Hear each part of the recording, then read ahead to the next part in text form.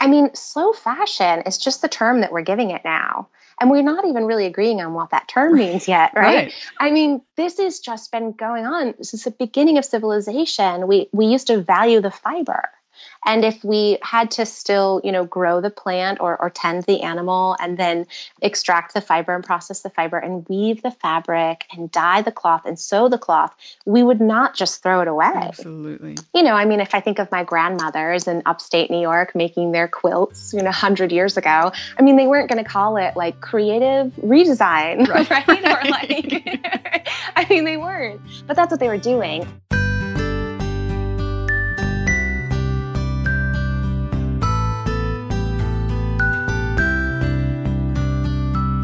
Hello and welcome to the Slow Home Podcast. This is the podcast all about slow living in a fast-paced world.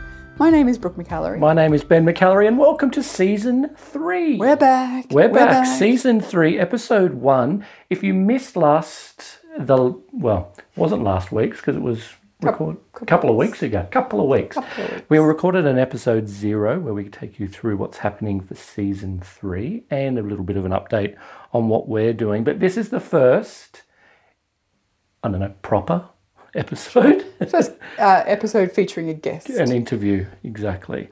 And the interview will be with Katrina Rodabaugh. Yes, it is. So I know about 2,000 of you got a little sneaky peek preview of this episode when it released. Did it originally drop? Yes, I was a little bit slow when we decided that we needed to pull back on work. I do remember that morning. It was like, I might have said a swear word. What actually happened to that episode? Did it disappear after that? Or do people could have listened to it? If it had been downloaded to people's play, like their apps, then they could continue listening to it. So maybe a handful of you have listened to it. Sneak peek into Season 3. But, and it's funny because the feedback that I got, I even got some comments. Positive feedback? Yeah, before I pulled the pin on this episode. And you know what? It is such a cracking way to start this season, even if it is a couple of months after we recorded it, because Katrina is, she's a fibre artist. She is a slow fashion advocate, and she's also just a phenomenally resourceful human being. And really what we do in this conversation is take the idea of slow fashion, and to be honest, that's something that I've more recently kind of thought of as a bit of a crock almost. Not in and of itself and not the ethos of people making slow fashion, but because it simply gave us another thing to buy. All right, I'm pretty naive here. What's slow fashion? Well, this is the thing. This is the conversation that we have.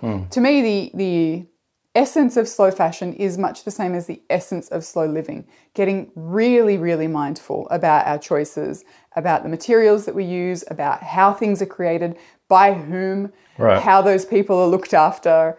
That's really the essence. Isn't that just like sustainable fashion? Sure. I mean, someone smarter than me would be able to tell you that there are definitions that overlap between those two things. Yep.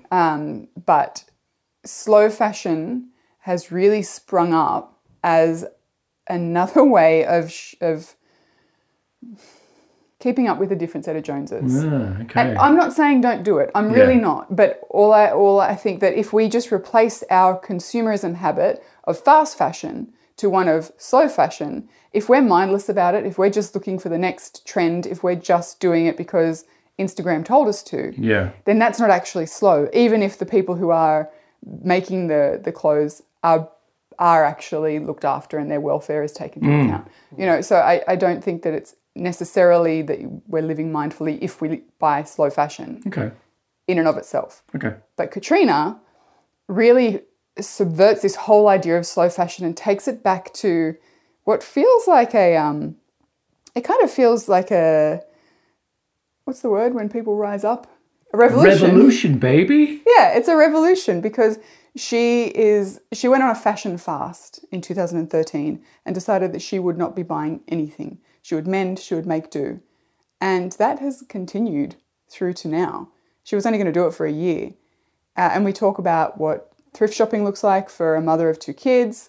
We look at how she personally has come to champion mending, visible mending particularly. And we talk about this pair of jeans that she has. You can see it over on the website. It's the most phenomenal pair of jeans that has been mended something like 15 times with all these beautiful patches. And it's sort of really flipping the script on what fashion is and what we can do with the resources that already exist. We don't need to go out and buy new. We can do so much in such a slow and mindful way with what already exists. That's so sweet. It's very cool. Yeah. I really, really, really dug this conversation a lot. Mm-hmm. And if you want to learn more about Katrina, you can head to her website. It's katrinarodabaugh.com. But if the spelling has tripped you up, head over to the show notes at slowyourhome.com/season3, and all of the links will be there. We talk about a few books and a few other resources. She's also on Instagram and really worth a follow if you still use the old gram. Absolutely. Last episode 0, we spoke about subscribing to the Slow Post, and I encourage you to do that if you haven't already. They are Brooke's weekly love letters. Slow living love letters. And I've got something really fun to launch, actually, to initially at least to subscribers of the Slow Post for next season's podcast. We're doing something completely different, and I want to get people's involvement. So if you're curious about that, head over to the website, slowyourhome.com/slowpost, and sign up. I feel like this season will be a season of announcements. Okay. Every single episode almost we're going to be announcing something new. You are pronouncing future announcements. That's exactly right. But that's enough announcements for today. Enjoy the episode. Well, Katrina, it is so lovely to speak with you. Thank you for having me. No, thank you for joining me. The irony is quite obvious to me that I spent most of my time in the States and Canada talking to people in Australia on the podcast, and now I'm back in Australia and talking to people in the States, but I'm so glad we can make the time zones work. Good. Yeah. Well, maybe you're just catching up with your future self in a way, right? I like you're that. That's a good way of looking at it. No, I think we've got a lot, so much that we could discuss because of your work in slow fashion as a fibre artist, as a writer, as a crafter. You have a perspective on slow living and more specifically slow fashion that I haven't had the opportunity to talk with someone with your kind of perspective before. So I'm really interested to dive straight into it because for me, fashion is an interesting thing. I was very into fashion before I discovered the slow living movement. But, it was all fast fashion. It was all trends-based. It was all, keeping up with whatever shiny Joneses were in the magazines of that month. Yeah. And then once I discovered slow living, I moved away from it completely because for me, I couldn't find any intention with it. Even with ethical clothing and sustainable clothing, it still felt, so much of it still felt, based heavily in consumerism. So when I discovered slow fashion and the work that you and people in the movement are doing, it really spoke to me because there's so much intention with what you do, and it really is the philosophy of slow living wrapped up in clothing and how we wear it and what we do with it. So can I ask, what was your personal introduction to slow fashion? Yeah. Well, I love everything you're saying about slow living and slow fashion. I feel like there's such a crossover. My introduction to slow fashion is kind of like a multi-layered answer. I was an environmental studies major in college, and then I went to work in arts organizations, and through my work in arts organizations came into fiber arts. But I had sort of considered them separate in some ways. Like I sort of thought of sustainable living as my lifestyle, and then fiber arts and a lot of like community-based arts organizations as my professional work. And, I'd use recycled fibers in my fine artwork and things like that. But I don't think I really thought of them as true like companions until the Rana Plaza factory collapsed in April 2013. And after that, I thought I was starting a 1-year art project called Make Thrift Mend. And it was really just a way for me to wrap my head around how I could create solutions in my own life around fashion that felt like they were in line with sustainable fashion, sustainable living. And that was 6 years ago. And I'm still doing the fast, just with lifted the parameters a little bit here and there. Yeah. So I don't think it's uncommon for fashion in many ways to feel kind of outside of the realm of sustainable living, oddly enough. I'm glad to hear you say that because I think when we discover this idea of slow or sustainable living, it feels like it needs to be all-encompassing immediately, and that often feels overwhelming to people. Yes, it feels like, well, I can't do all of that. I don't have the bandwidth to do that all at once. Yeah. So I mean, to hear you say that even with that background, it took you time to bring those together is heartening, I think.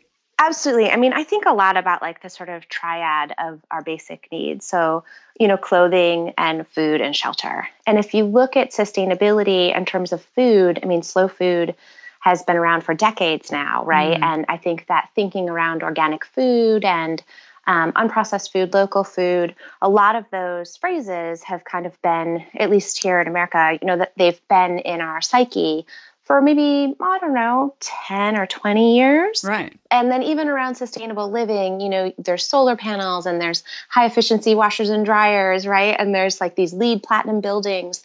And that's maybe my history could be wrong here, but I'm going to say that's really in the last like 10 years. So it really feels to me like fashion is kind of the last one in that sort of triad of our basic needs. And I think there's a lot of different reasons for that, but of course, there are some folks who have been doing this and not calling it slow fashion for their whole lives. Yeah. Right? Yeah.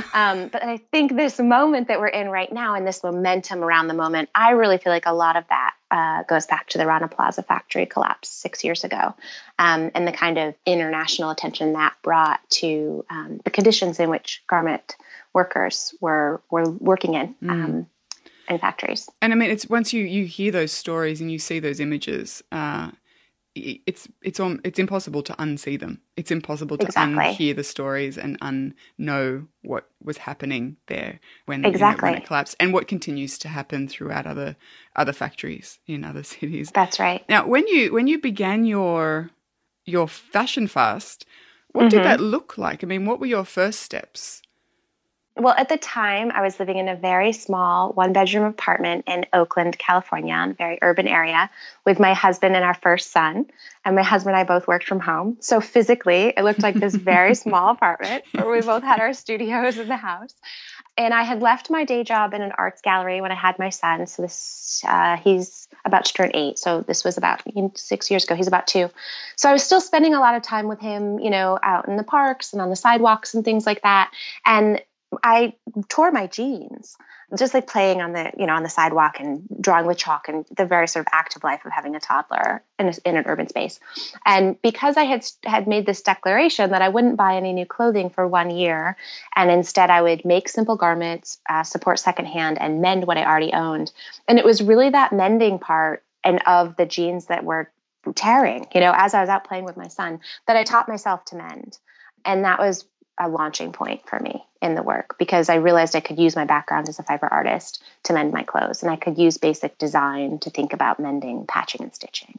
How did that make you feel? I mean, was that a revelation for you that, that was something you could do very easily or relatively easily?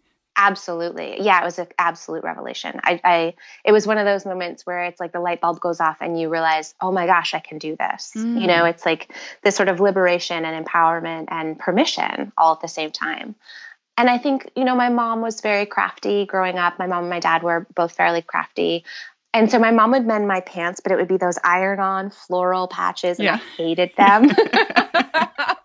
I just hated them, I mean, bless her for trying to keep my clothes, in wear for longer. But I hated the texture mostly of that adhesive patch on the pants.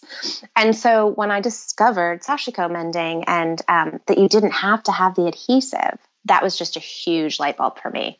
It was like, oh my gosh, of course you don't have to use glue, right? You could just use the stitching and the patching. Right, because your jeans, your mended jeans are so beautiful. Thank you. They really are. I mean, I know you said one of your pairs you've mended maybe 12 or 14 times, and they just have this life stitched into them. They're really phenomenal, and I love them. They really do. Thank you. They do feel like a journal in a lot of ways. It's like I'm actually wearing them now. And, it's kind of, I find like this tracing of stories. And when you've held on to a garment for several years, also, you have all these memories of wearing the garment in different places, right? Particularly if it's one you really like. So, yeah, I do feel like they kind of take on a life of their own at some point. Was there anything that that surprised or challenged you in that first year of your fashion fast? Yes, many things. I mean, first of all, I was sort of anxious, right? I was kind of weary of doing it. I remember I did it for like a whole month before I told anyone because I just wasn't sure, like, could I commit to this for a whole year? And it turned out I was sort of anxious about, like, what if I need something? Where will I find it? Right. Or looking at kind of social patterns. My mom lived in New York. We lived in California. When she came to visit, what if she wanted to like go browsing one afternoon while my husband had the little one? Right. Like things like that. And it turns out that we could just as easily go out to lunch and then like go into a bookstore. And that was totally fine. And this sort of like, will I need something? And that first year, this was also 6 years ago. It was much harder to find certain basics and certain undergarments than it is now. So for the first 2 years of the fast, I'd say, I kind of went without, right? Like I just would wear the thing until I couldn't wear it anymore because there just weren't the same resources. And I just leaned really hard into what I already owned. But things like leggings, organic leggings, underwear, bras, socks, things like that, I can find much more easily in the last 2 years than I could when I first started, because there's just more options in terms of organic cotton, sustainably made. One of the big unforeseen changes, I think two things. I very quickly stopped worrying about the trends. And I realized how it had almost been a source of worry before that, right? And I realized that it didn't matter if the thing was sort of on point with fashion because I needed it to last for a long time. And I had a really limited way in which I could get it. So that was interesting to sort of, it's like you think it's going to be really hard to exercise, but it's just hard like getting to the yoga studio, right? Or it's actually just hard getting your sneakers on to take a run, right? Like once you get into the habit of it. So that was interesting. And then secondly, when we moved from California to New York 3 years ago, it was such a huge climate change for us. And that was a pretty big undertaking with two small kids. Also, in California, I had my sort of built-in network of friends with kids who were a little bit older, and I'd get their hand-me-downs. And when we moved here, it took maybe a year or two until I was sort of in that network of hand-me-downs. And I just started looking for most of like our winter gear secondhand. And for the kids, I found quite a bit because, most kids can only wear it for a season. So it's actually still in pretty good shape, even secondhand. You touch on a really important point, I think, because maybe people listening who do have young kids would think, well, I can see the point for adult clothes, but kids move through their clothes so quickly. And I think that you're absolutely right. I mean, shopping secondhand for kids is more than a possibility. I mean, it makes sense because they grow out of things typically before they have a chance to wear them out. The thing that I think gets in the way for many people is that it takes more time. It's easier to pop into, Target and pick up whatever they need all in one go. So, I mean, how did you strike that balance, I guess, between, because I mean, the opposite of slow living really is convenience living. And that's what we're up against with these shifts is the built-in convenience factor that we're also used to. So, I mean, was that something that you really had to overcome, or was it once you'd made the decision, it was simply part of the process that you had to go through? That's a really good question. And I love that phrasing of that sort of slow or thoughtful living is up against convenience, because I think that's a really succinct way of putting it. I have been a vegetarian since I was 17, and no one else in my family was a vegetarian. And so I feel like in some ways that was kind of this foray for me into this like uncharted territory, just in terms of like, I can remember in those first, and my whole family were vegetarian now. And so I can remember those first few years of like going into a restaurant and being like, well, what can I eat here? Right? Like, is there anything I can eat? Yeah. And then, I moved away and lived in big cities and suddenly had all of this amazing vegetarian food, available to me. So then it no longer felt like a restriction. It felt like this sort of guide or philosophy that felt really abundant. And then I started to cook, right? So then I realized, oh, now I can make really wonderful vegetarian food too. And I think in a lot of ways, it is a journey. And so that first year of my fast was much clumsier than I am now, because now I have my processes in place and I know where to look for things. I know when to look for them. So just back to the kids, what I tend to do it's kind of like old school shopping in a way. Like before school, like, you know, the end of August or early September, as our seasons start to change, I'll go to my local thrift shops and I'll look for kids. And then when the summer starts to change, like April or May here, when it starts to get warm again, I'll go again. So I find I'm really only shopping for them twice a year. And now, of course, there are always exceptions. And, you know, I'm not going to pretend that there aren't. But in general, I kind of have just systematized it to that's when I go.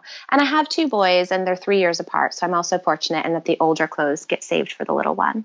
So I know that, you know, at least they're going to be worn twice. But a lot of times they're secondhand when they come in. And then, yeah, I do have friends who will drop bags off. I just yesterday had a friend text me a pair of cute little rain boots, you know, did I want them? You know, that kind of thing.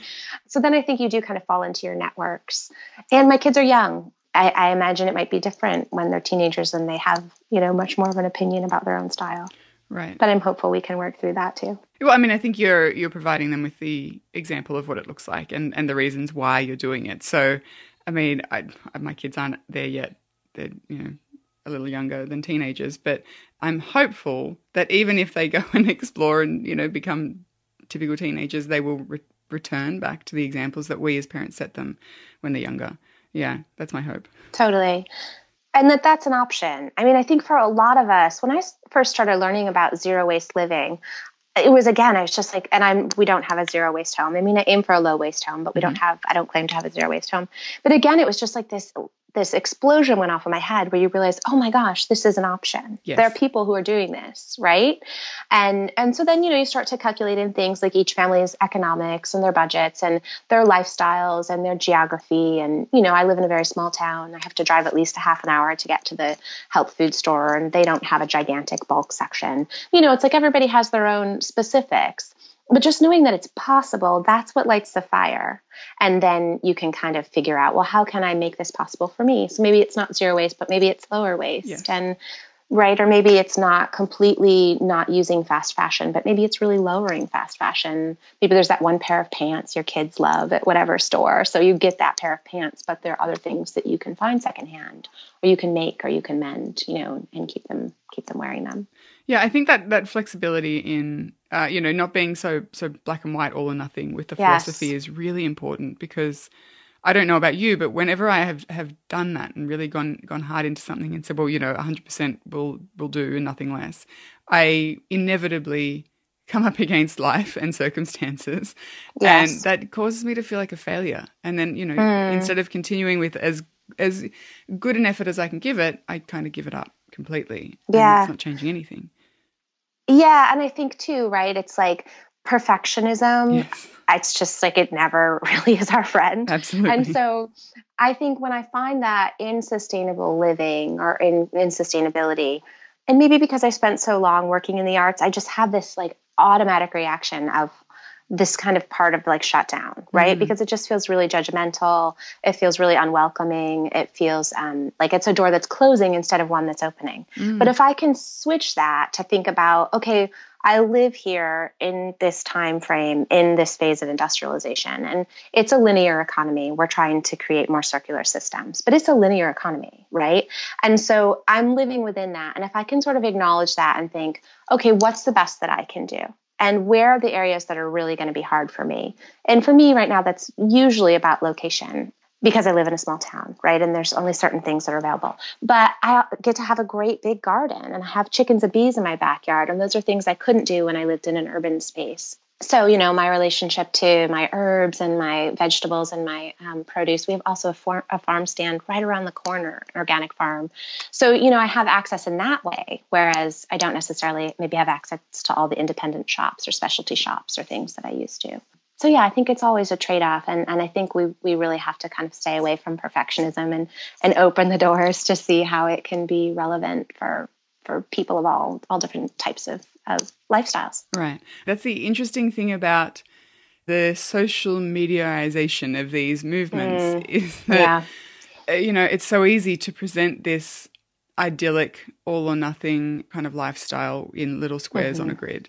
And I don't think it's a bad thing to spread the message of slow fashion, for example, or slow living, but I do think that it really does hamper people's, particularly their initial efforts, because they're like, well, I don't look like this blogger, and, you know, my house doesn't look like this, and I haven't managed to fit all of my waste in a jar for a year. And, you know, it's great for inspiration up to a point, but I do worry that it doesn't actually represent life, you know?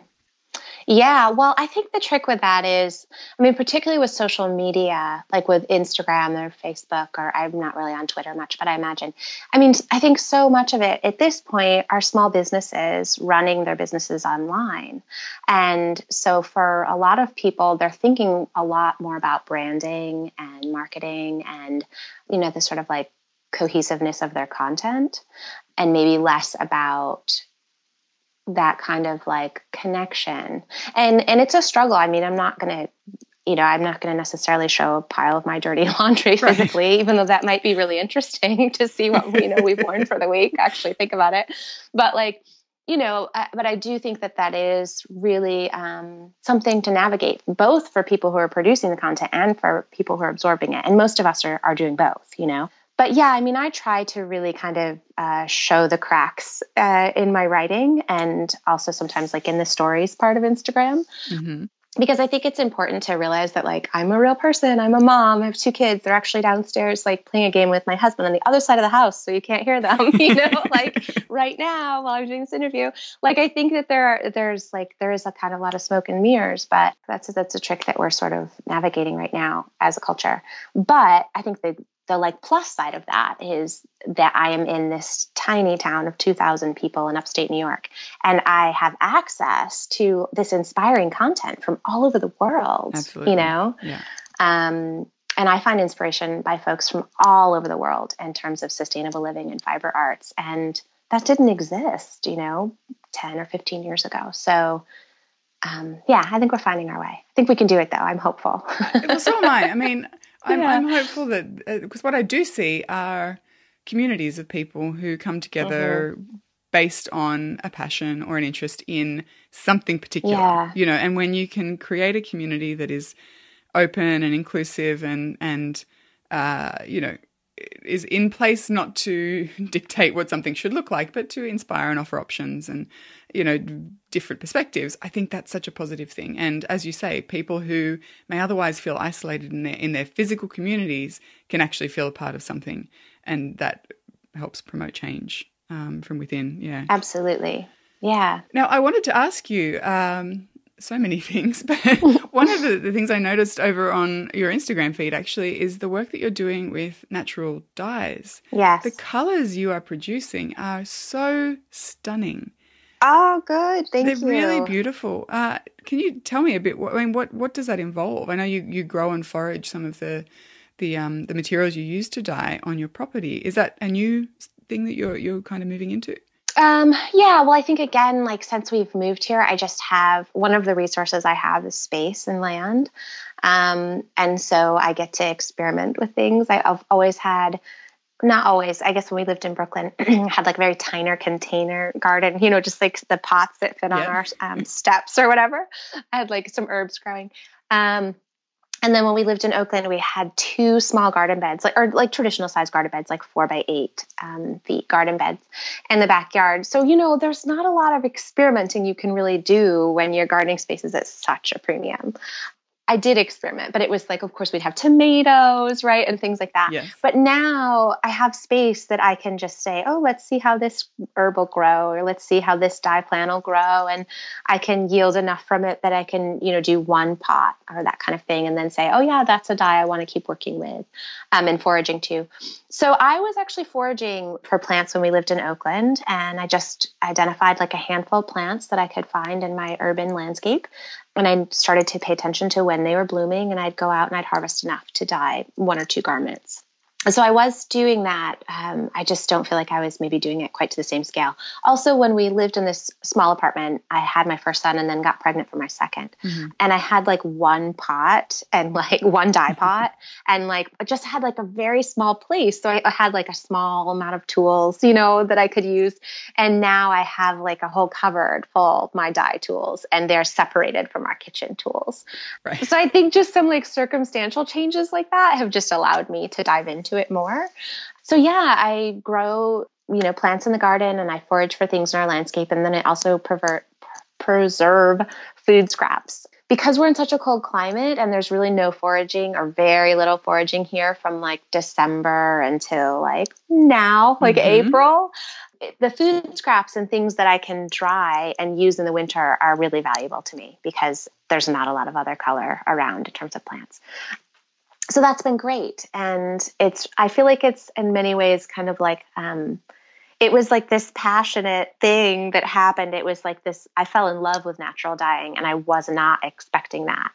I knew like the mending, I had that aha moment. Okay. Like I'd been stitching for a long time, working with fibers, and I used to work as a bookbinder. So that was kind of obvious to me, but the natural dyeing, I feel like it just grabbed a hold of me and it was just true love. So yeah, that's really been wonderful and something I still feel like I'm doing a lot of experimenting with.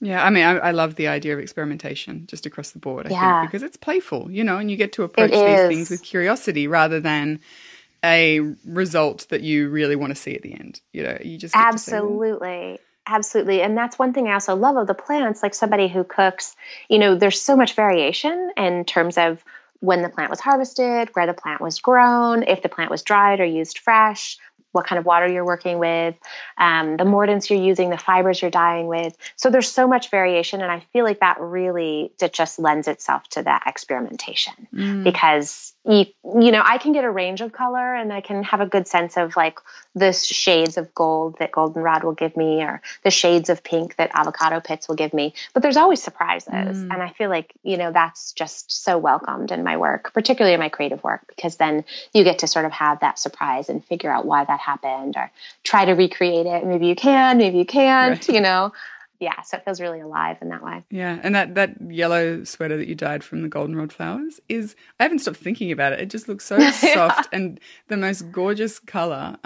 It's delightful. It's an amazing. And then there's those pairings like that, and that's what I've kind of been experimenting with more, like the goldenrod flower and the wool and how they bind together in this specific beautiful shade, or the black walnut hulls and linen. It just makes this beautiful, rich brown.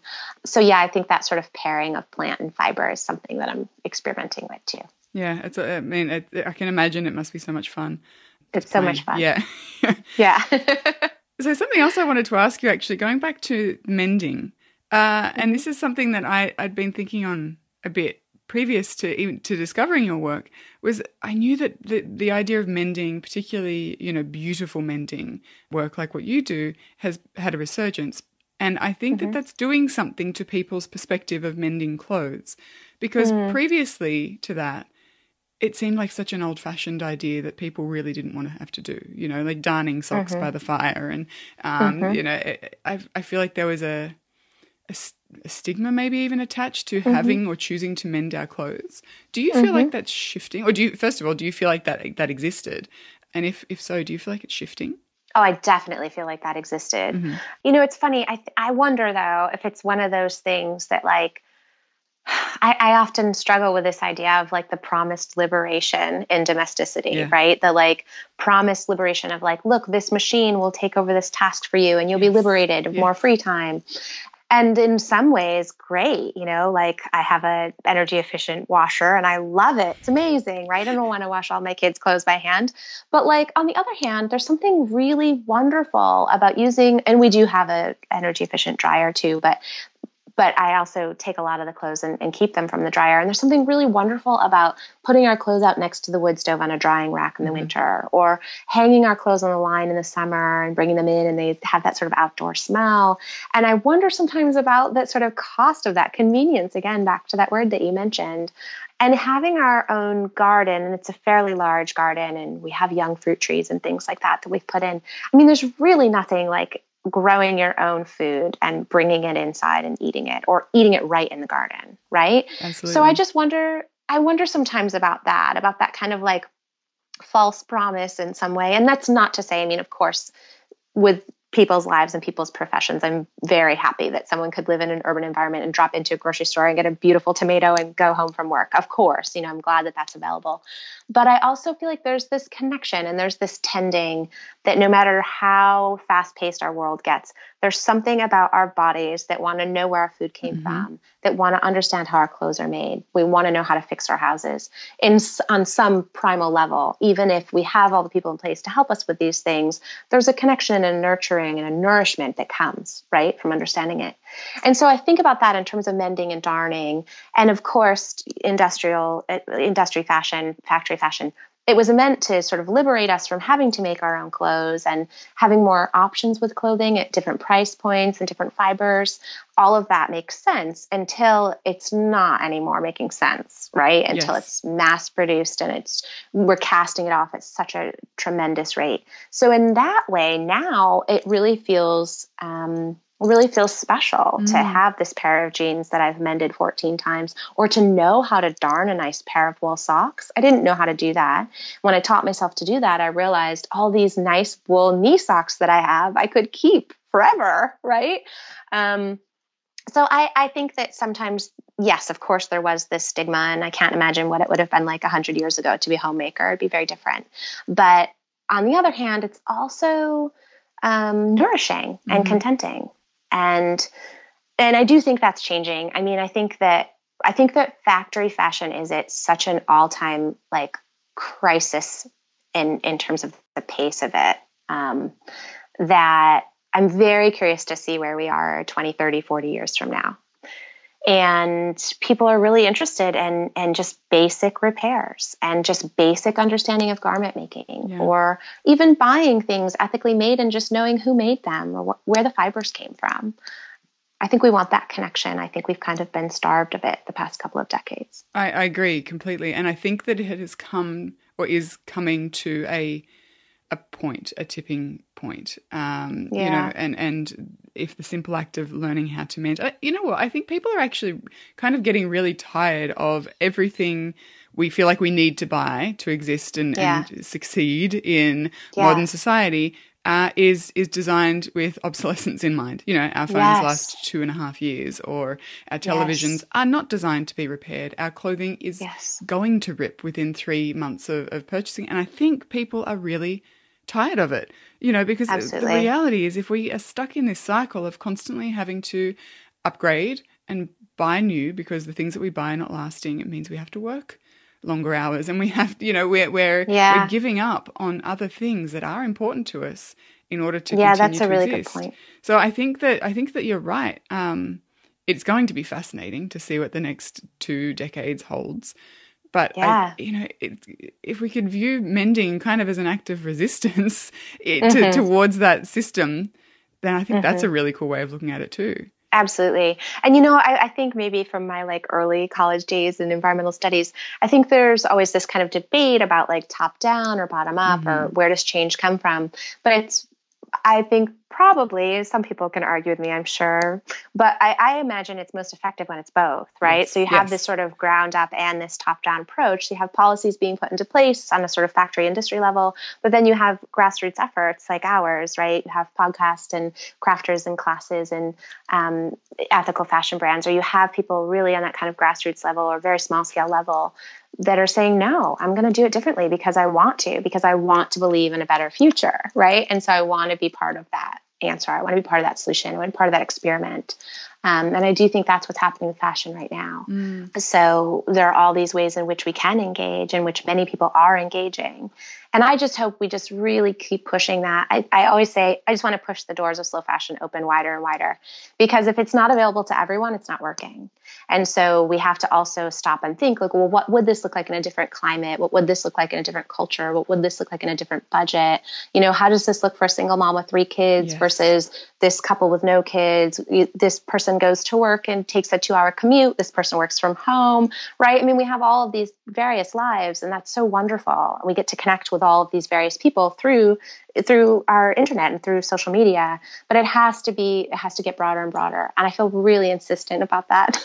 Because that's how it's a movement. That's how it's not just the fringe interest. Exactly. I think otherwise it remains a trend almost, or becomes a trend rather than a movement. Exactly. And I think you've written before, and I agree with you 100%, about slow fashion needing to be an inclusive movement.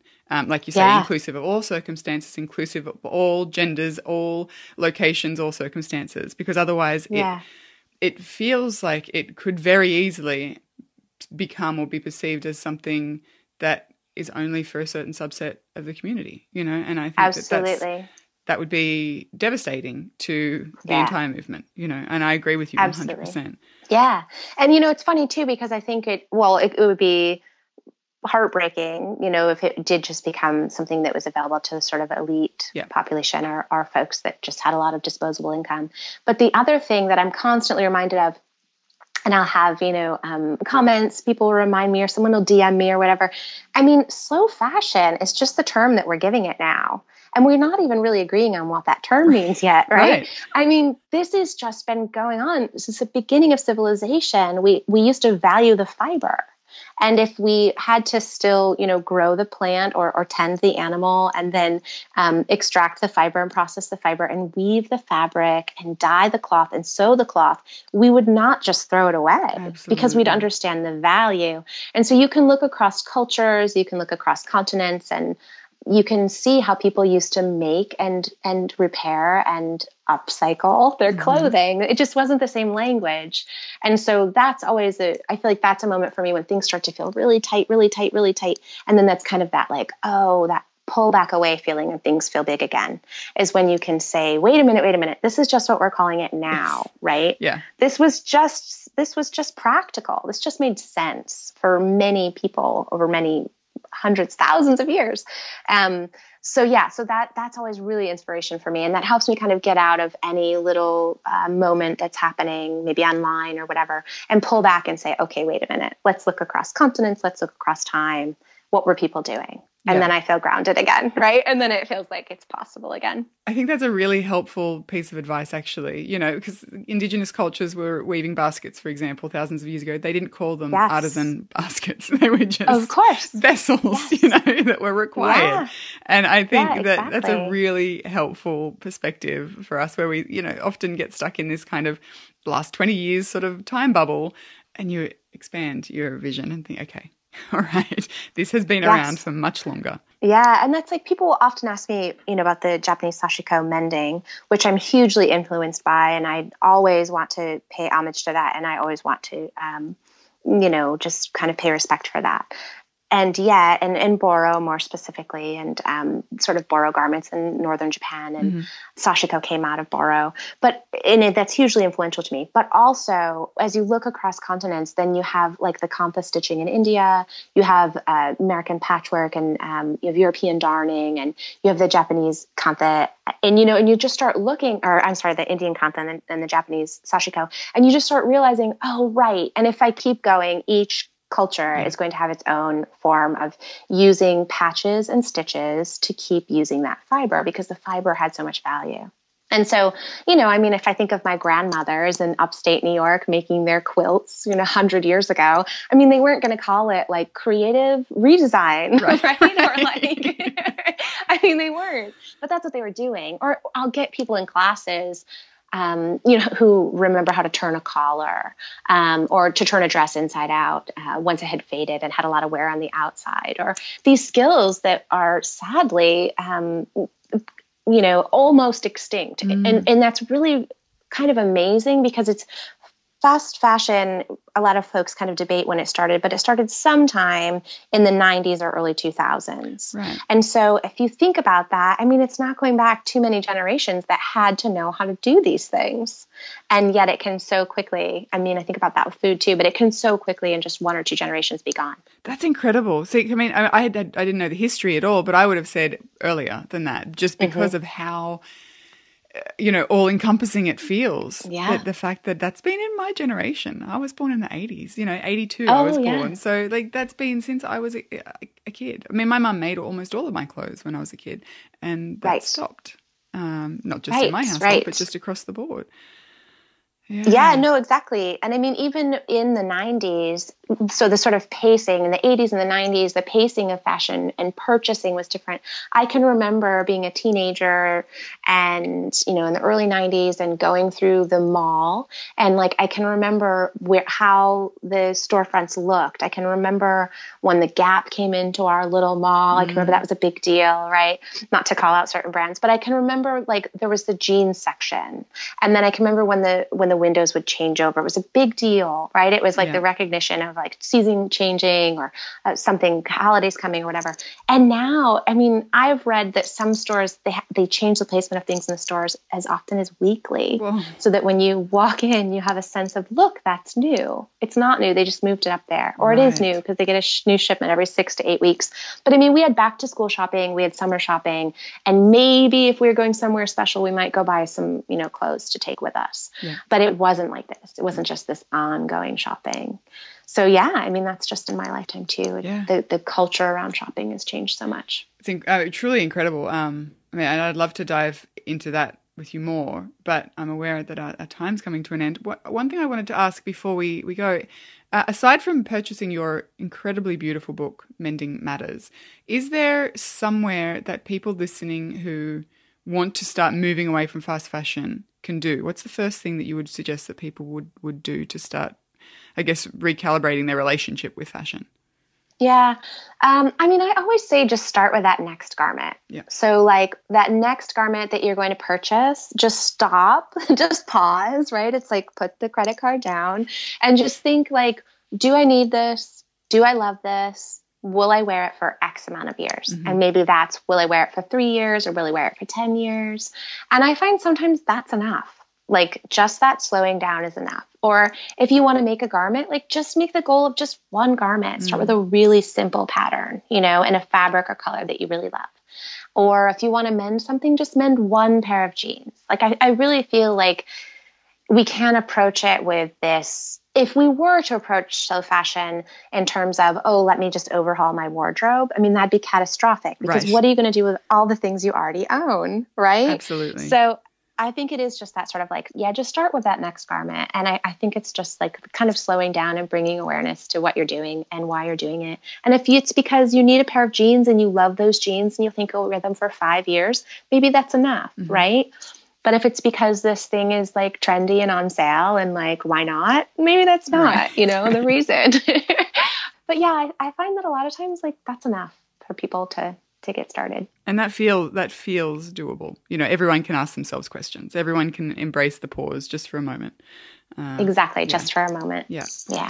Well, Katrina, thank you so much for your time. This was really a fantastic conversation. I'm very inspired to go, and I actually both of my jeans that I traveled with have worn away at the upper thigh, and I have set them aside particularly to look at after our conversation. So I'm going to go and try and mend them and see. I will keep you updated on my efforts. That's wonderful. Well, thank you so much. And you should know that's the most popular place that women's jeans tend to wear out is the upper thighs. That's where a lot of people don't want to talk about that. Mermaid thighs forever. Thank you so much for having me. It's great to talk to you. Thanks, Katrina. You too.